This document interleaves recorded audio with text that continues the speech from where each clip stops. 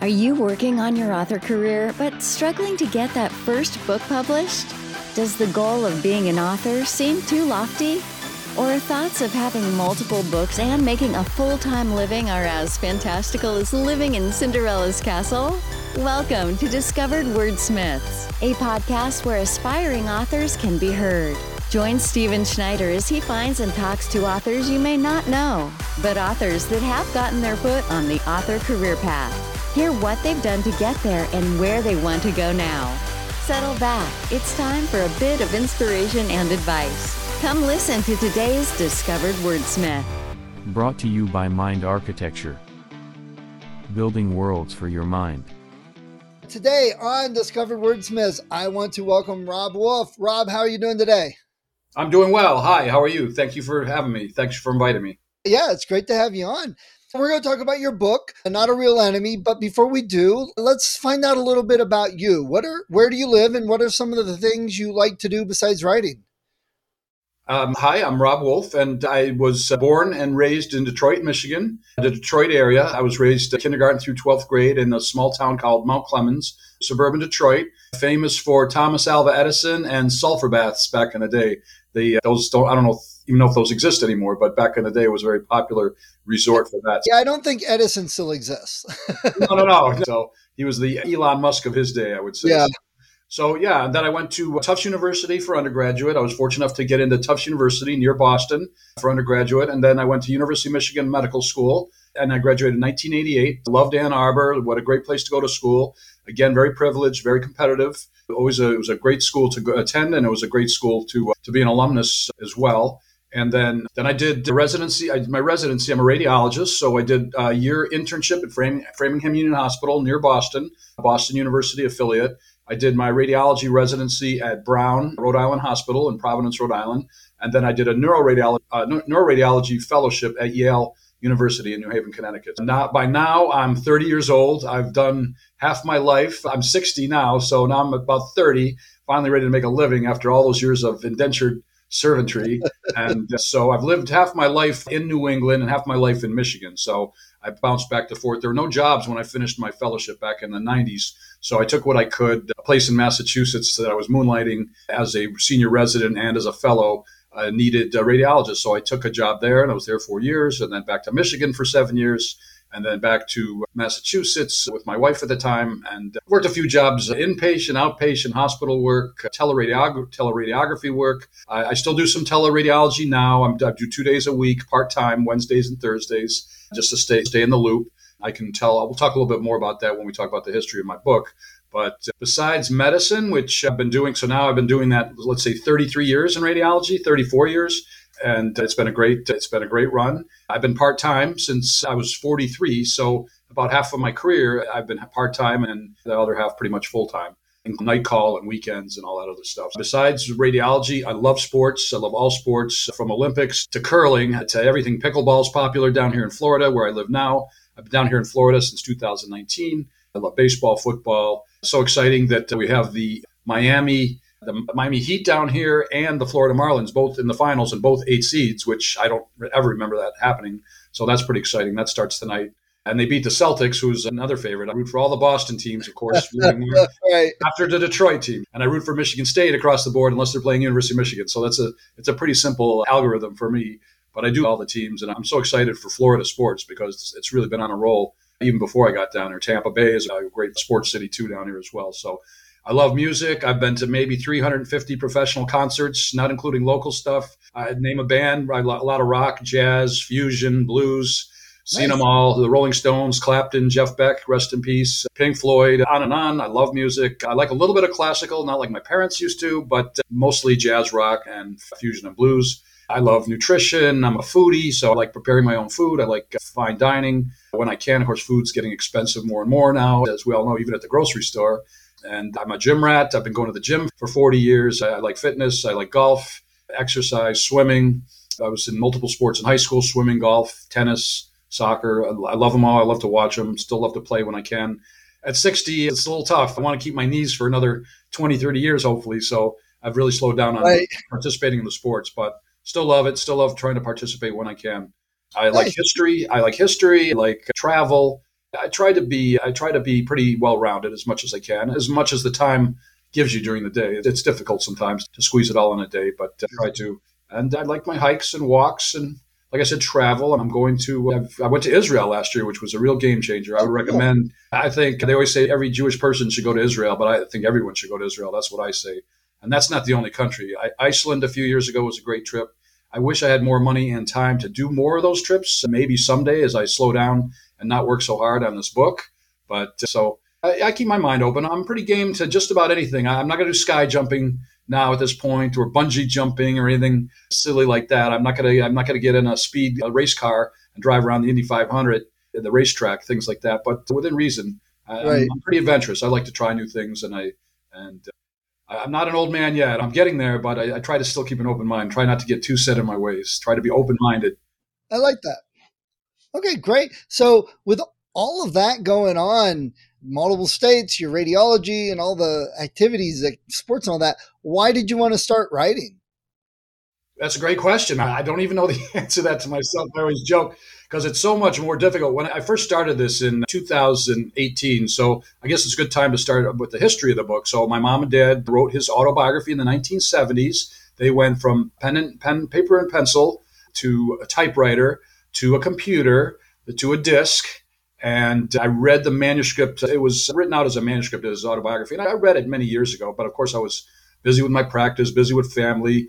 I didn't really think much about it. Maybe I didn't even finish the whole book because most of the stories I didn't remember going back, probably talking 25, 30 years ago. And I was a little bit indifferent to what went on in my parents' history and what went on in their lives.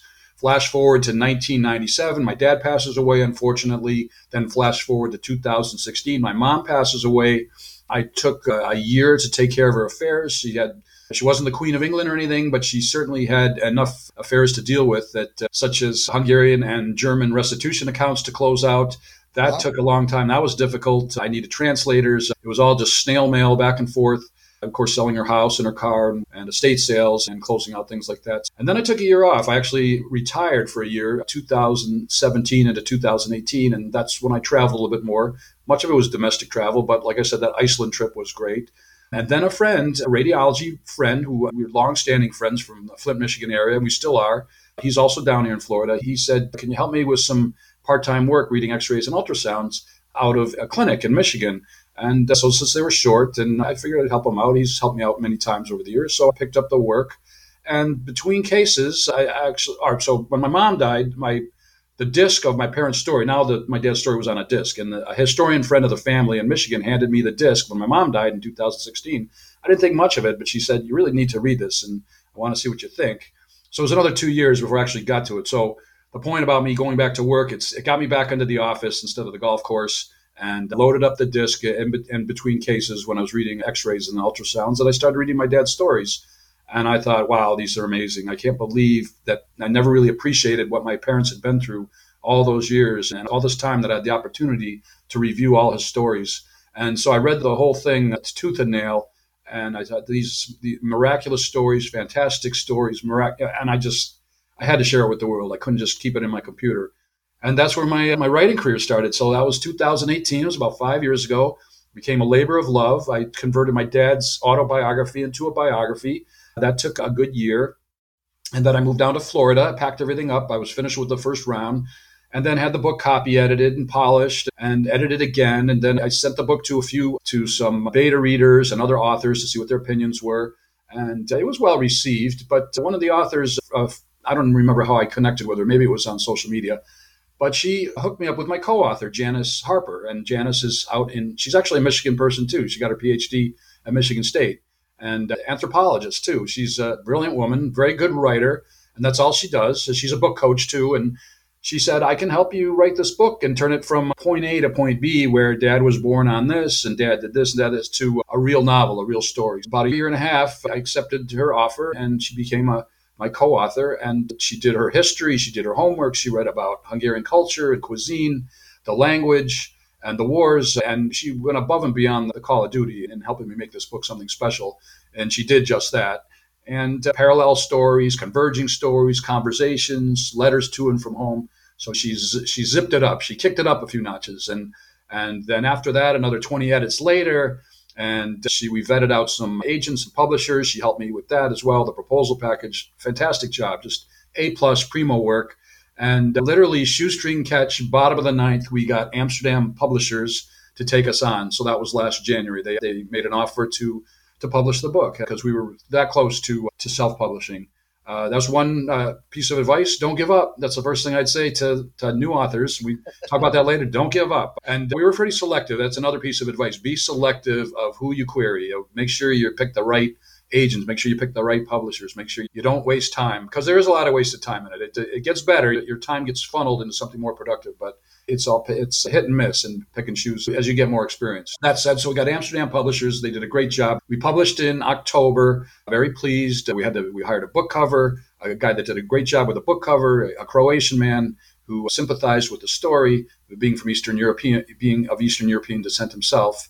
Of course, the book was about my dad and mom, who were from Hungary. That's where my family's from. Oh, really? So Hungarian you're from the Midwest, you said. So that's funny, because a lot of the Hungarians, Polish, Eastern European, the Czechs, then when they left, either after the Hungarian Revolution, my parents' case, or even before that, they like to go to the similar climate. And so Cleveland, Detroit, Toledo, Michigan, it was a hot area too back then in the 40s, 50s, 60s with the auto industry and everything. Yeah, so same idea. A lot of Hungarians in the area, of course, a lot of Eastern Europeans. Believe me, my parents made every effort to know all of them, because they were very sociable people and they loved to entertain, they loved to teach. And so I ended up in the Detroit area.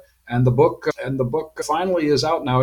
So last year the book was out in October, and rave reviews, great testimonials, slowly digging and clawing to get people to know about the book. It's a process. We could talk about that for 2 hours. I could talk about that all day. I bore people to death with it, because it's a big part of you might have the world's biggest book, the world's greatest book, but if nobody knows about it, nobody's going to get a chance to read the story. So it's another great lesson too for upstart authors or even experienced authors. Amsterdam publishers, all they do is the genre. It's Holocaust related. The book is, but it's not just Holocaust. And I can tell you more details about the book in a little bit if you want as well. But here we are, 20 edits later, a great co-author, great publisher. We also hired a historian who was a retired gentleman from the Holocaust Memorial Museum who read the book and corrected any history that we may have missed or had mistakes in. And so we made the appropriate corrections. A lot of work, a lot of effort, a lot of time, a lot of help. A great team across the board, marketing and PR, et cetera, et cetera. We could talk more about that too. But I'm very pleased with the book. I think the book should do well, as long as enough people start to learn about it and know about it and realize how fantastic these stories are. Right. So you mentioned these are stories, it's a biography. What are some of the things in the book, and why the title, Not a Real Enemy? Okay. So, the book is, of course, it's a biography about my dad. And it's also a Hungary light. It's a history light book about Hungary, little known Hungary, that covers from World War I, where my dad's father was a captain on a Red Cross ship in the Black Sea during World War I. He was a dentist, but medical school and dental school were combined back then. It's obviously now the subspecialties have really expanded over the years.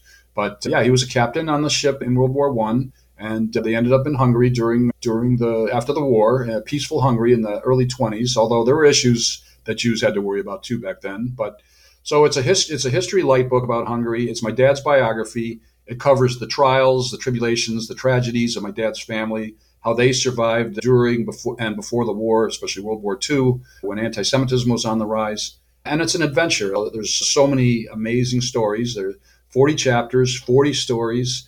And we'll start with, my dad was a multiple escape artist. He escaped twice from forced labor camp, twice with his friend Frank, Frank's daughter reached out to me a few months ago, found me somehow on social media, and sent me some information that she had, including a very interesting map that I posted on social media and elsewhere of the trek that my dad and his friend Frank went through from his hometown of Győr all the way across Hungary. The northern part is like one large triangle over months and months. A lot of walking, a lot of hiking. And so we picked up that. And I don't want to lose my chain of thought here. So multiple escapes. So finally the war's done. My dad's on the run even after a second escape. He found a little safe sanctuary. He found multiple sanctuaries, but he kept having to run and move and leave. He didn't want to put anybody at risk or danger for trying to hide him. Unfortunately, that was part of it, but fortunately nobody got caught on his dime while he was trying to hide or run. So he found solace in some good places. And after the war, he had to wait a few months until everything was cleared in his hometown before he could go back to his hometown to find out what had happened to his parents. And that took a few months even after the war. There was no cell phones or internet or local news. And Jewish people over all this time weren't allowed to even own a radio or let alone read a newspaper or get any information about the outside world. So there was that as well. Fast forward a little bit, my dad meets my mom, they get married. He finally gets to go to medical school, which is all he ever wanted to do in his lifetime. That was on a quota because you could only 10% of the medical students could be Jewish. With the help of the JDC in the U.S., my dad was fortunate enough to get a spot in a medical school. He was very intelligent and lucky to have that and appreciated it and worked hard at it. My mom was also a med student. She was quite a bit younger than my dad, but my dad was a resident or actually practicing by the time he had met my mom and they got married. He was an OBGYN.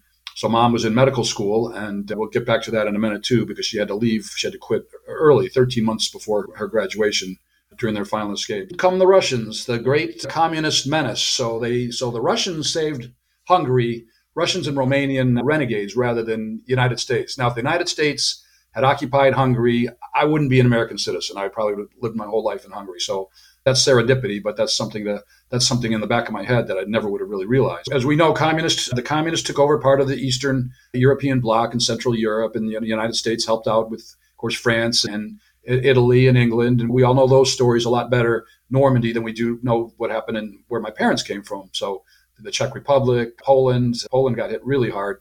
The Polish Jews, especially, really hard during World War II. So little known Hungary. So now they're under communist rule. My dad's kind of plugging along. They still don't like that communist menace hanging over their shoulders. And before he even met my mom, he escaped as a med student and made it all the way to the Austrian border. He got in an argument with a armed Russian soldier. That's a great story.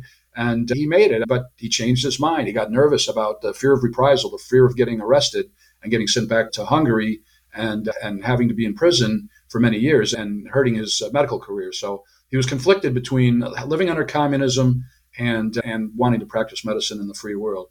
Ultimately, he was able to do that, but it was a lot of sacrifice and a lot of time. And then their last escape was at the end of the Hungarian Revolution in 1956. So this was my dad's fourth escape, and this was it's a harrowing escape too, but they made it. They had to try several times to cross the border, a rapidly closing border. That was a short war, that Hungarian Revolution, and not a lot of people know about it. We all know about the Ukraine war now, and it's been going on, and I think a lot of people assumed it was going to be as short as the Hungarian Revolution. And a lot of professionals have compared that war at first to the Hungarian Revolution, but now I call it, really, it's the Hungarian Revolution on steroids. It seems like it's never ending. And I feel badly for the Ukrainian people because they got hit during the other wars as well, and even now. And it just seems so nonsensical. Needless to say, they finally escape.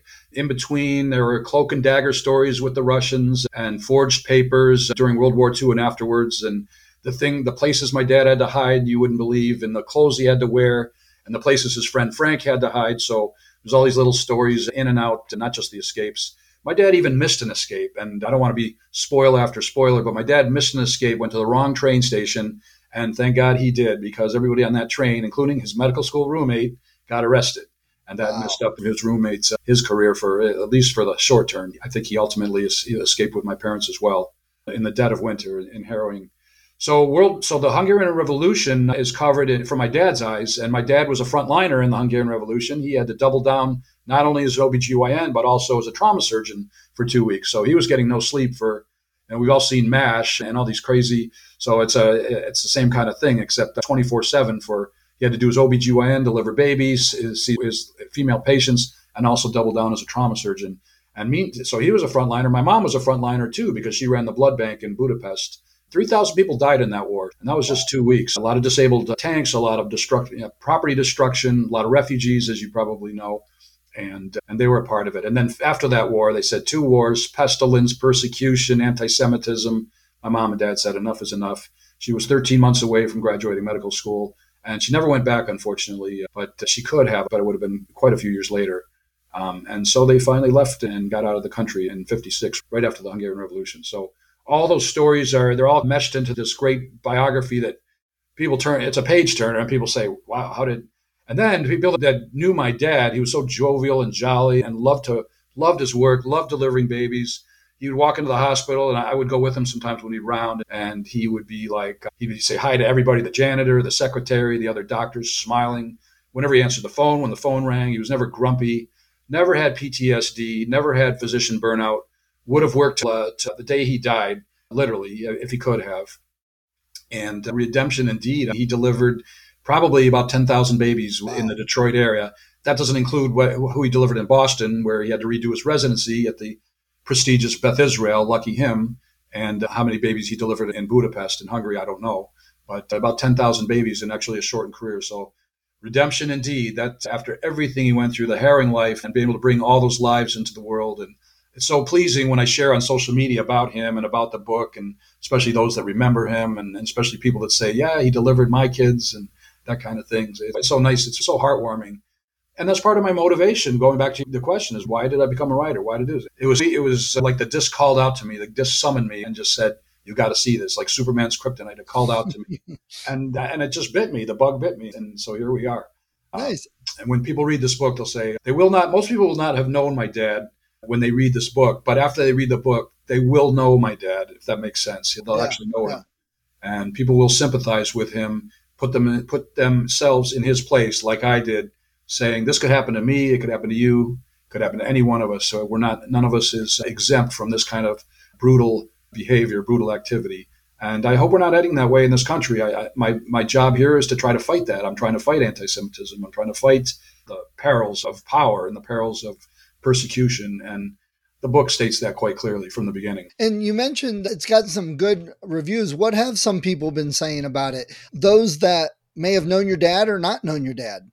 Well, most people that do the reviews don't know my dad. I have 3 great testimonials. That was a process, getting the back cover testimonials. One was from Michael Berenbaum, who's a big name. He was a consultant. He did the Shoah movie, the famous Shoah movie with Steven Spielberg. So he was one of them. And that was a connection through a guy here, Avi Hoffman, a local comedian, also a big guy. He's a CEO of Why I Love Jewish. He's a big anti-Semitism advocate. He does shows to raise money, to educate about anti-Semitism. So he got me Michael Berenbaum. The guy that got me Avi Hoffman is a good friend of mine, Ed Schultz. I call him Sergeant Schultz, but that's a misnomer because I call him Schultzy, but great guy. But he's my bicycle repairman, which brings me to another Monty Python's bicycle repairman. I don't know if you know this sketch, but my bicycle repairman gets me this guy, Michael Berenbaum, he's a professor, and he gets me this great, and so I can't thank him enough.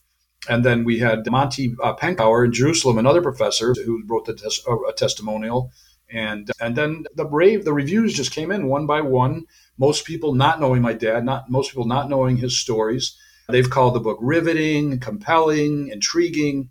People said you can't put it down. I can't even remember. There's so many kind words, and I've posted as many as I could, but I still have backlogged other great reviews that I haven't even posted yet. When they say they can't put it down, and they say we don't want history to repeat itself, and people say that they can relate to my dad, that they can put themselves in his shoes right away. That's exactly what we're trying to do with this book. Nice. And so this is a biography about your dad. Do you have plans for another book after this?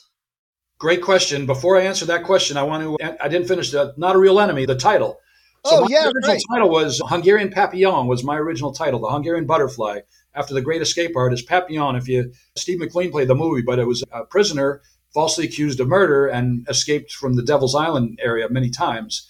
So maybe my dad's escapes weren't quite as exciting, but they were exciting. And he didn't fall from a cliff that was hundreds of feet above the water, but they were still harrowing. But my co-author, Janice, who was very pragmatic, wisely said, too many people aren't going to know that reference, the Hungarian Papillon, especially the younger crowd, the younger people. So the Not a Real Enemy, the true story of a Hungarian Jewish man's fight for freedom. Part 2 is self-explanatory. Part 1 is Not a Real Enemy, before my dad's last escape in 56, after the Hungarian Revolution. And by now, my dad's risk tolerance was through the roof. And so he snuck into the medical center the night before their escape.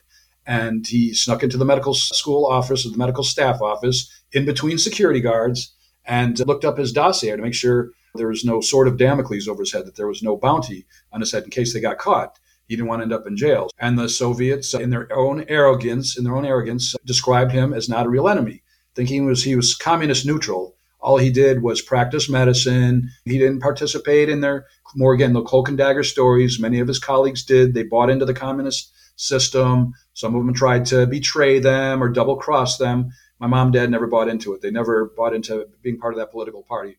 They loved Hungary. They were loyal to Hungary. They loved Jewish Hungary. They loved the Jewish people. They loved Israel, the United States, but they wouldn't buy into Nazi Hungary. They wouldn't buy into communist Hungary.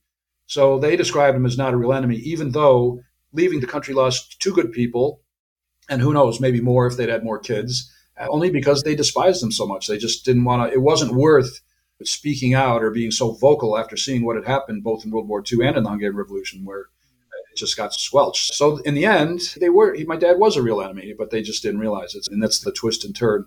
But that saved his life too, the way he was very smart to not say more than he had to not buy into whatever people were trying to sell him about the communist world. And I call it the dark world because for my mom and dad, it was 20 years of a dark world, maybe even more, if you think about it. So, plans for your next book? Plans. Okay, I have 3 in the back of my head. Whether they get on pencil and paper, I don't know. By far, this book will have been my most important book, and I'm still working so hard at it just to try to get the word out.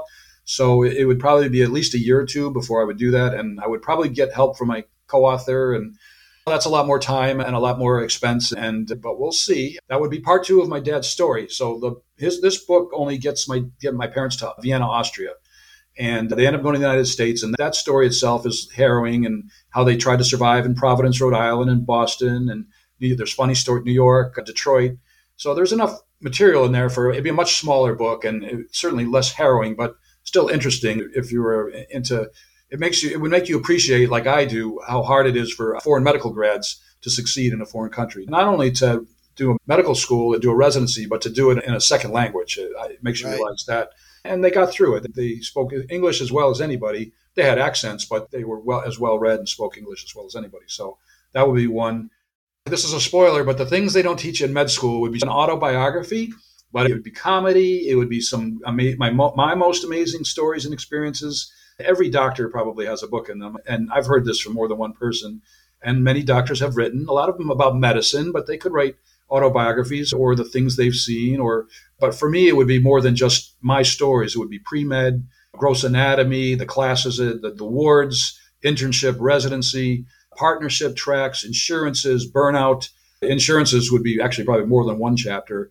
Legal issues, the things they don't teach in med school. And the classes that I probably blew off when I was in med school. If it wasn't going to be on the boards, I was over at the basketball court playing with the U of M guys, playing whatever exercise I could in the middle of a busy day otherwise, and get the notes from somebody. I didn't do it that a lot, but once in a while, you just would break out of a class. Those things, a lot of it was about HMOs back then and PPOs, and nobody cared because we had a normal system, or what we thought was normal, the Medicare, Medicaid, and Michigan Blue or whatever, Florida Blue. It was pretty basic, and now it's so complicated. Yeah. Not that I'm an expert at it, but it would be part of it, how that's changed medicine.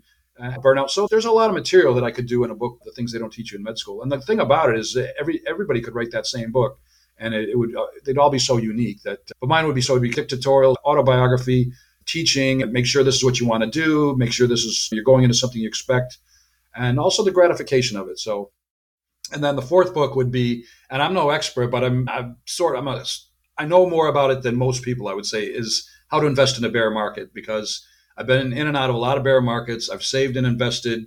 I'm debt free. I read up about I watch CNBC every day. I used to read Barron's every day, Investors Business Daily, Value Line. So I'd say, short of being running a mutual fund for Fidelity or Vanguard, which is a secondary career over the years that I thought would have been pretty cool, I know enough that I could write a book for beginners on how to invest in the bear market. Start with Johnson and Campbell Soup, work your way dividends reinvested, and taxes, and we could talk about day trading. I day traded for a year. I did pretty well. It wasn't this last year, which was horrible, but the year before, when we had the COVID bottom, I day traded for a year. But I wouldn't recommend that for most people. But again, health insurances, disability insurances, life insurance, that kind of thing. But just how to invest and stay with it and stay the course. Trust your country. Trust the system.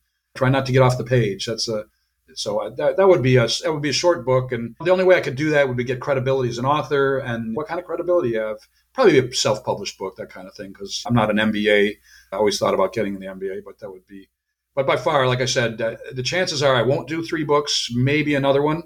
If I did another one, it would probably be, let's see if this book's well received. If it is, probably do a part 2 of my dad's story. But the things they don't teach in med school, I think, could be a funny, Woody Allen-esque with the humor in it and the comedy, but also a serious component to it where it's actually useful to people, especially college kids that are interested in going to medical school. Right. Correct. Yeah. Okay. Well, let me ask you, Rob. You yourself, do you like to read, and what are some of your favorite books and authors? I do like to read. I wish I had more time to read. I've been so Right. crazy busy with this book. Like I said, the first 30 years of my life, I had very little extra time. I used to like Shakespeare. I read a lot of Shakespeare books over the years. I liked Isaac Asimov as a kid. Uh, You're going to laugh, and no surprise, whoever wrote Exodus, the second book in the five books of Moses in the Old Testament, obviously a lot of people wrote Exodus, and it's been probably redefined and rewritten over many years. But why wouldn't it be Exodus? That's a story of the Hebrews escaping Egypt or right. leaving Egypt. Why wouldn't that be my favorite? So that's a favorite story of mine. I read a lot of newspapers. I love the Boston Globe. I love the New York Times. Currently, I would have to say Mitch Albom, a fellow Michigander. He used to do a radio show when I was in medical school in Ann Arbor. Loved his radio show, loved his sports column in the Detroit Free Press. I still think he writes for them. And of course, he's a guest often on ESPN, but he's also a book writer and an author. And he's written 4 or 5 novels by now, if I'm not mistaken. And like Tuesdays with Morrie comes to mind. And Right. The Five People You Meet in Heaven. I would have to say that he's probably my favorite as far as contemporary. I know a lot of people love Stephen King, my wife included, my ex-wife. She loves Stephen King. I liked his movies, but I never really had the patience to read, but she loved him. So I'd say Mitch Albom right now would be one of the guys that I can relate to. Okay. Yeah, good. Oh, go ahead. No, please finish. Yeah, and now I read like page 10 to page 20 to page 30 of fellow authors' Holocaust books. Not that I'm a big Holocaust genre reader, but I do like to hear about other people's stories. It's just hard to find time, and people do reviews for my book, and you're supposed to reciprocate a little bit. It's hard because there's certain rules. Amazon doesn't really want you to reciprocate back, and I will get to that. And there are so many good books. I've got a pile in my house here to read, and it's still on the list. And the next time somebody asks me that, hopefully I'll read one more of those and say this is a great one, and this one. I do have one here that's A Long Walk, which I haven't finished, but I've read part of it. It's another an escape story and a different set of circumstances. And then Reflections is Augie Rubin. She's also written this with a co-author. She's since passed away, unfortunately, but she was a friend of the family back in Michigan over the years. So she used to do talks on the Holocaust. And they're both very good books in their own right. And I haven't quite finished them, but getting through them. There's just so many. Yeah. It's just amazing. Yeah. So we were going to talk a little bit of author stuff, some advice for authors. So writing this book, it wasn't like a long-term plan. You just fell into it. What are some things that you've learned that if you do your other books that you're going to do different, and things you would tell new authors to watch out for? Everybody wants a piece of you, that's for sure. Every day, we'll start backwards. Instagram, Facebook. So I'm on Instagram, I'm on Facebook. I've got a Facebook author page. I'm on Twitter. I'm on LinkedIn. I get trolls everywhere. Every day, we'll help you pump the book. We'll help you do this and that. Do you need graphic design? Do you need so look out for, I see how many people are following you. How many people are you following? I look at the demographics. If they even have one typo in their proposal to me or in their pitch, you're out. You lose your credibility, editing, that kind of thing. And I make typos too, but my book's already out, so I don't have to, if I make a typo, but I edit my own posts, and because you're reflected as an author about how you post. So the trolls, so that eliminates a lot of the people too. Working backwards, don't pay anybody by the hour, pay them by the job. Don't pay everybody all up front. Pay them maybe half now or a third now, and then the rest on delivery. That's another piece of advice.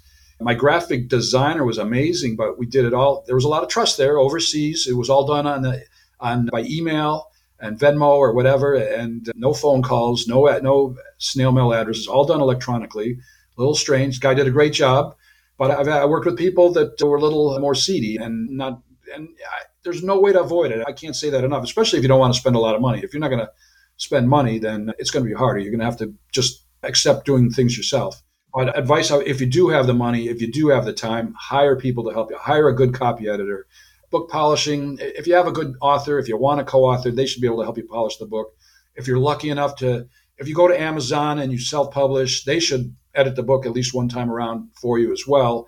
And when we had a publisher, the publishing company also had their own editors. It's plenty of editing, but I was lucky enough to find a good copy editor in Massachusetts, and she was meticulous. But even then, a lot of changes were made in the book. So there's that. I was going to interrupt. Amazon doesn't do any editing. I don't know. I was told nothing. Yeah. If you self-publish with Amazon or any of the others, whatever you put up, that's what gets put out. Amazon will run some checking through to see if they can find spelling errors or grammar errors, things like that.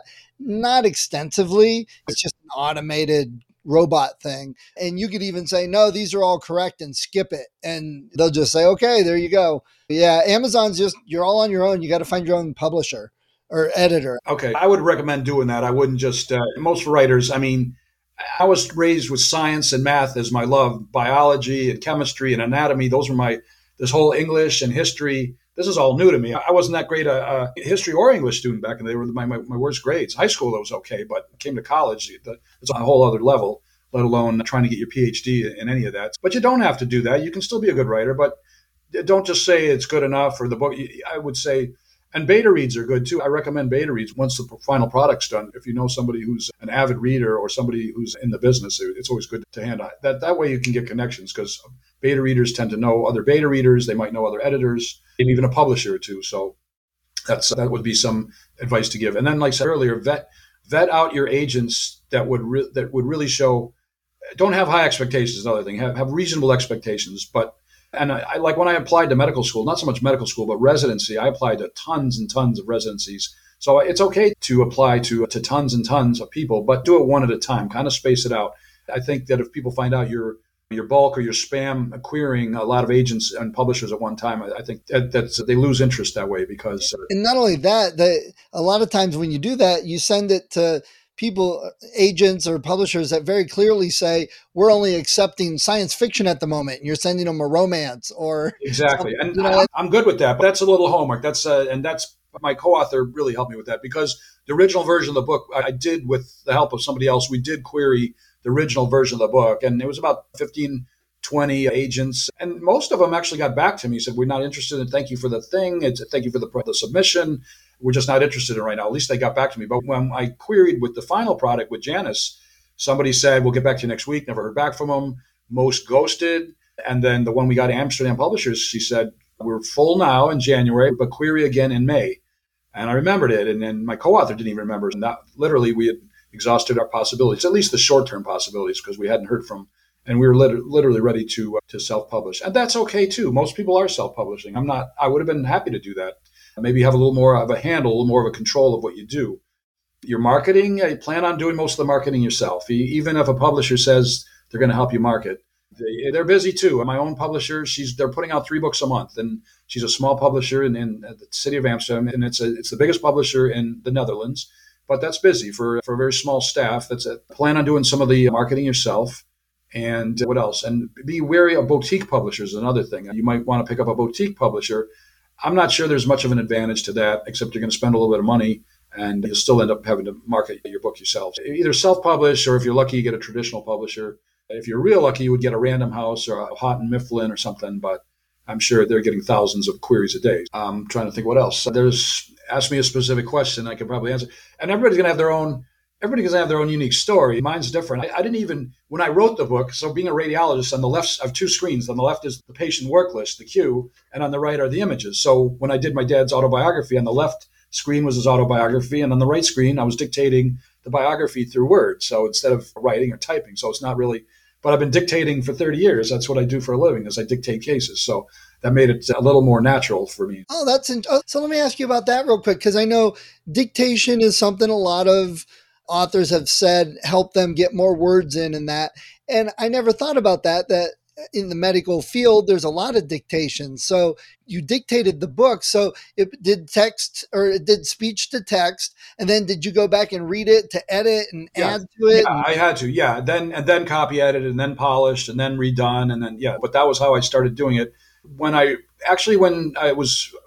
Janice mailed me back her version of it, and I edited it on the computer screen. It was just so much. You've got you got the Word document. It's easy to scroll. The letters are bigger. You're comfortable. You're in a good position. You're not cuddled in your bed or huddled in the sofa. You're working. I walk away from the office. I walk away from the desk. I'm not doing it. But when I'm here, I'm doing it. And patience is another thing. And also, if you write an emotional book about mine, some people procrastinate. And I'm a procrastinator too. But I gave myself a sort of time limit. I gave myself a year to do this book and stuck with it. It wasn't. Once I got rolling, the momentum continued, but it was hard just getting rolling, getting that. But be patient with the work and don't fight yourself about procrastination. If you need a day off or 2, take it. So for me, it was the emotional part of the book. So what happened to my dad's parents and some of these other sad stories, I had to just take some time off a day. And don't fight that. I think go to the gym, take a walk, clear your head. Be patient about querying.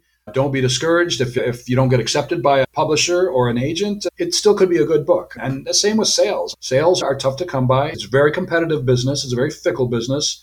Escape artists right now, or Holocaust-related stories.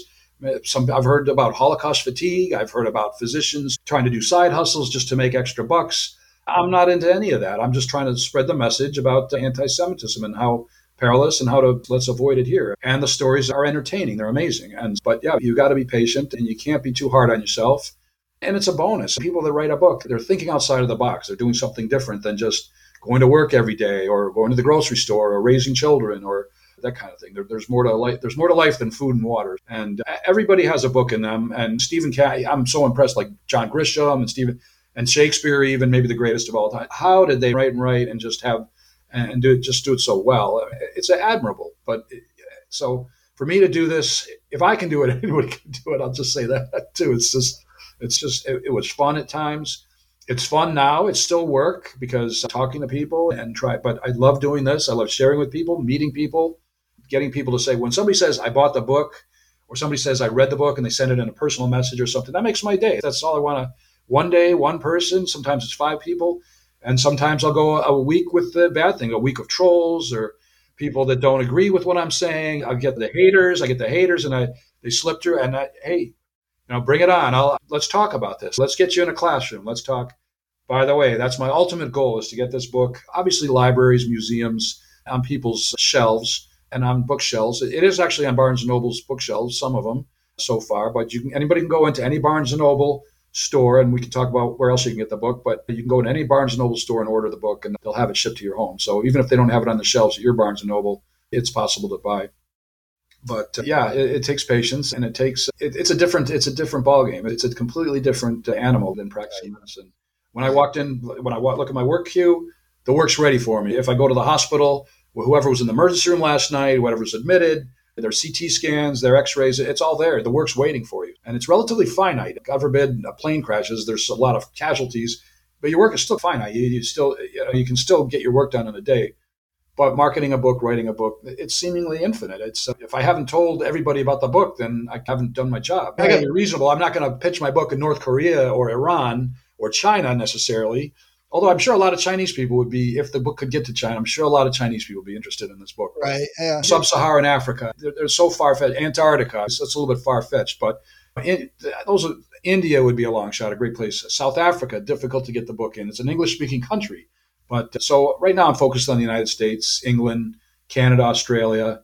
It would be wonderful to have the book translated in Hungarian, sold in Hungary. It'd be wonderful to have the book translated into Hebrew, sold in Israel. I'm realistic. Those are long shots. We're working on an audio book too. That's another thing. It's another set of chores. And I'm still learning as I go. I'm learning something every day. And that's the other thing about doing a book. It's stimulating. If you haven't done it, or if you've done it a lot, write a book. It's cool. Or write an article write an article to a newspaper. Or I was writing articles to Haro, Haro, help a reporter out. I didn't get a lot of traction with that, but I met some people, and I haven't given up on that, but my energies have been diverted elsewhere, obviously. Nice. Great. Rob, it's been really fascinating listening to you about this story and your father's journey and all that. I think it's great. I appreciate you taking some time to chat with us and the advice today. So I do wish you luck on the book. I hope it does well.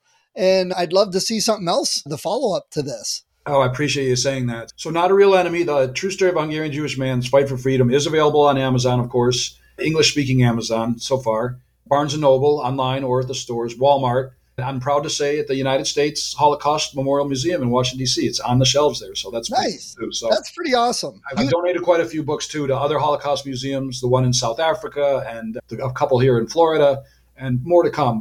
And I do donate some books from time to these big organizations. And I'm working now to do Holocaust Museum talks, maybe a few in Texas and Chicago so far. There's so many places to query. There's so many places to reach out to. I can't say that enough to authors, too, without being obnoxious, or you have to swallow your humility pill. But there's good narcissism and bad narcissism. I learned this early on. You got to go with the good narcissism. You have to have confidence, but you don't want to overdo it. And that's part of it too. Somebody will say, Right. stop sending me this or stop telling me about it. It's like those commercials you hear again and again on you have the same commercials like, can't you guys come up with something fresh? Rod, do you have a website that people could go to? And I do. I'm at robertjwolfemd.com. Robert J as in Joseph, Wolfe, no E, robertjwolfemd.com. There's a link on every page to purchase the book, and there's a little bit of the history of the book. I've done 15 TV interviews. I've done multiple podcasts. A lot of the content is in there.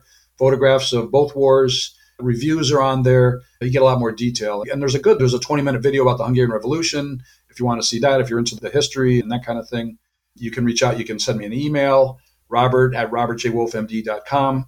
If you want to ask more about the book, I'm happy to do that. And like I said, I'm on social media. Just if you Google Not a Real Enemy, or if you Google Robert J. Wolfe, MD, you'll find me somewhere at the top of the list. So easy to find. And let's fight anti-Semitism. Let's make our country tolerant. Let's love our neighbor. I don't want to sound corny. I don't want to sound like I'm just preaching to the choir, but it's heartfelt. I mean it. And when people read the book, they say, damn, this could happen to me. It could be a bad neighbor. It could be a bad government, local government, my own government, a foreign government.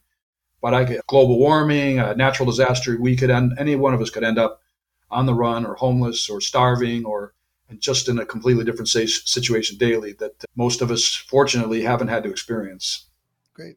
All right, Rob, thank you for taking so much time talking to us today. I appreciate you. A pleasure. Thank you. Pleasure meeting you. Thank you so much. Hope you enjoy the book if you get to read it. Yes, that sounds great. Hi, if you enjoyed this episode of Discovered Wordsmiths, please support the author. Go to their website, go to Amazon, look them up, get the book. And if you click on the link that I have in the show notes, you'll also help support the podcast so I can keep the hosting and all the software I use and keep it running to help more authors. When I am recording this, we've got over 100 episodes, lots of authors. Go to the website, discoveredwordsmiths.com. Check it out. There's a lot of great authors, probably in some genre that you love. See what they have. Check out their books. That's what the point of the podcast is for. So people can discover new authors, find some new books they love, support the authors so they can continue writing. So please support them. And if you do like the podcast, if you've been thinking of podcasting or you're a writer, I've got some links also at the website. Click on those if you're interested in any of the software or services that I talk about. Everything that I have there is something I use, so I've got an affiliate link. Again, it's a little bit, if everyone clicked on those, if they were going to get it anyway, it helps keep the podcast going. So let's all help each other out, discover more authors to read. Thank you for listening to Discovered Wordsmiths. Come back next week and listen to another author discuss the road they've traveled, and maybe, sometime in the near future, it might be you.